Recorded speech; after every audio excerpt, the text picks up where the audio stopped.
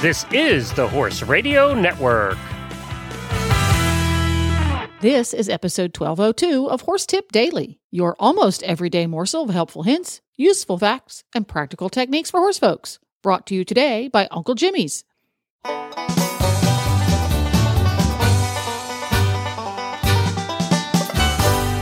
Greetings, horse people. Coach Jen here, and thanks for tuning in to Horse Tip Daily. Today's tip, recorded way back in 2014, features the Horse.com then digital editor Christy West and Dr. Jones, with step-by-step instructions for wrapping a hoof safely and effectively. And we'll get right to our tip after this from Uncle Jimmy's.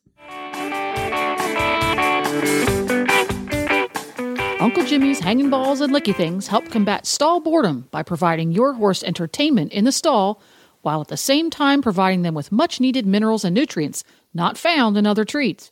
Uncle Jimmy's has training treats covered, too, with Uncle Jimmy's Squeezy Buns. Every deliciously soft, squishy treat is individually wrapped for freshness, so your pockets won't get gummed up. Ask for Uncle Jimmy's Hanging Balls, Licky Things, and Squeezy Buns at your local tack and feed supplier, or you can go online to uncle-jimmys.com.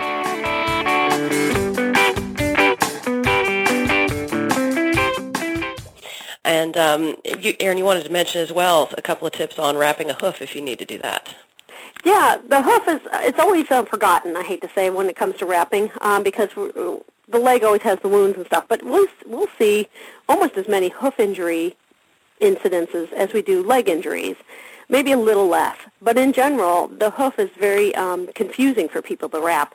And I'll find that when they evolve off part of the wall, like they got hooked in the fence, they pulled back and it hooked the wall and peeled the wall back of the foot, you still want to try to maintain that wall in a good position until you get a veterinarian out there or farrier or both to address the situation that just occurred.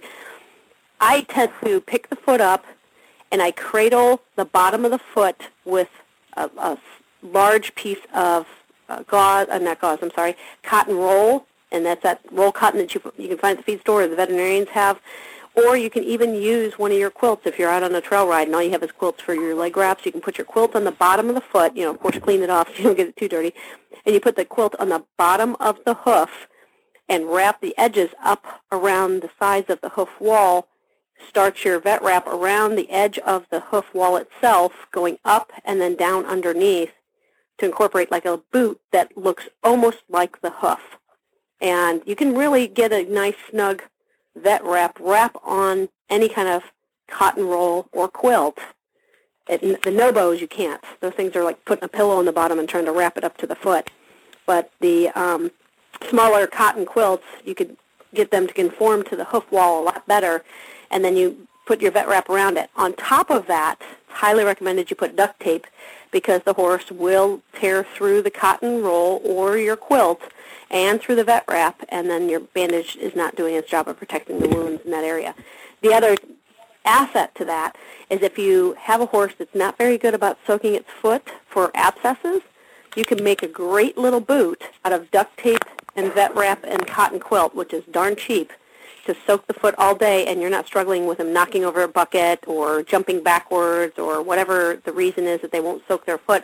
They can soak their foot all day long in Epsom salts and water by pouring it into the backside of the heel bulb area, and the whole cotton roll soaks up the Epsom salts and water and soaks the bottom of the foot for an abscess while the duct tape holds the water in.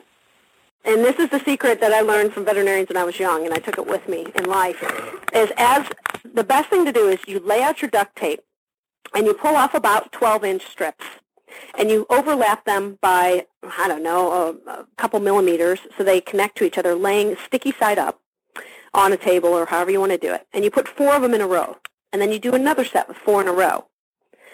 Then you put them on your pants leg. I have to say pants leg because I had a client do this in shorts and put it on her actual leg.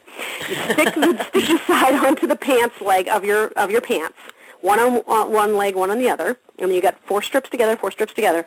You pick up the horse's foot, you take off the old bandage, you clean it out, you put your cotton on, you wrap it with vet wrap, and then you take 4 of those stickies and you go from front to back. 4 of those stickies going from inside to outside, so you make like a red cross on the bottom. You wrap the edges up, and then you continue to secure it in place with 1 or 2 more wraps of the duct tape. You know how fast you can get that done once you get practice on it? Is very quickly on a baby that's never had their feet up, on a kicking back leg of a horse, if you have somebody else, helping you out. It's amazing how fast you can get that on. That about wraps it up. Haha. You can find links to today's guests as well as more tips at horsetipdaily.com. This podcast was made possible through the generous support of Uncle Jimmy's and listeners like you. Learn how you can help support Horse Radio Network programming and qualify for auditors-only perks by going to horsetipdaily.com and clicking on the Become an Auditor banner in the center of the page. This is Coach Jen, and I'll be back again soon with another tip. So until then, go ride your horse.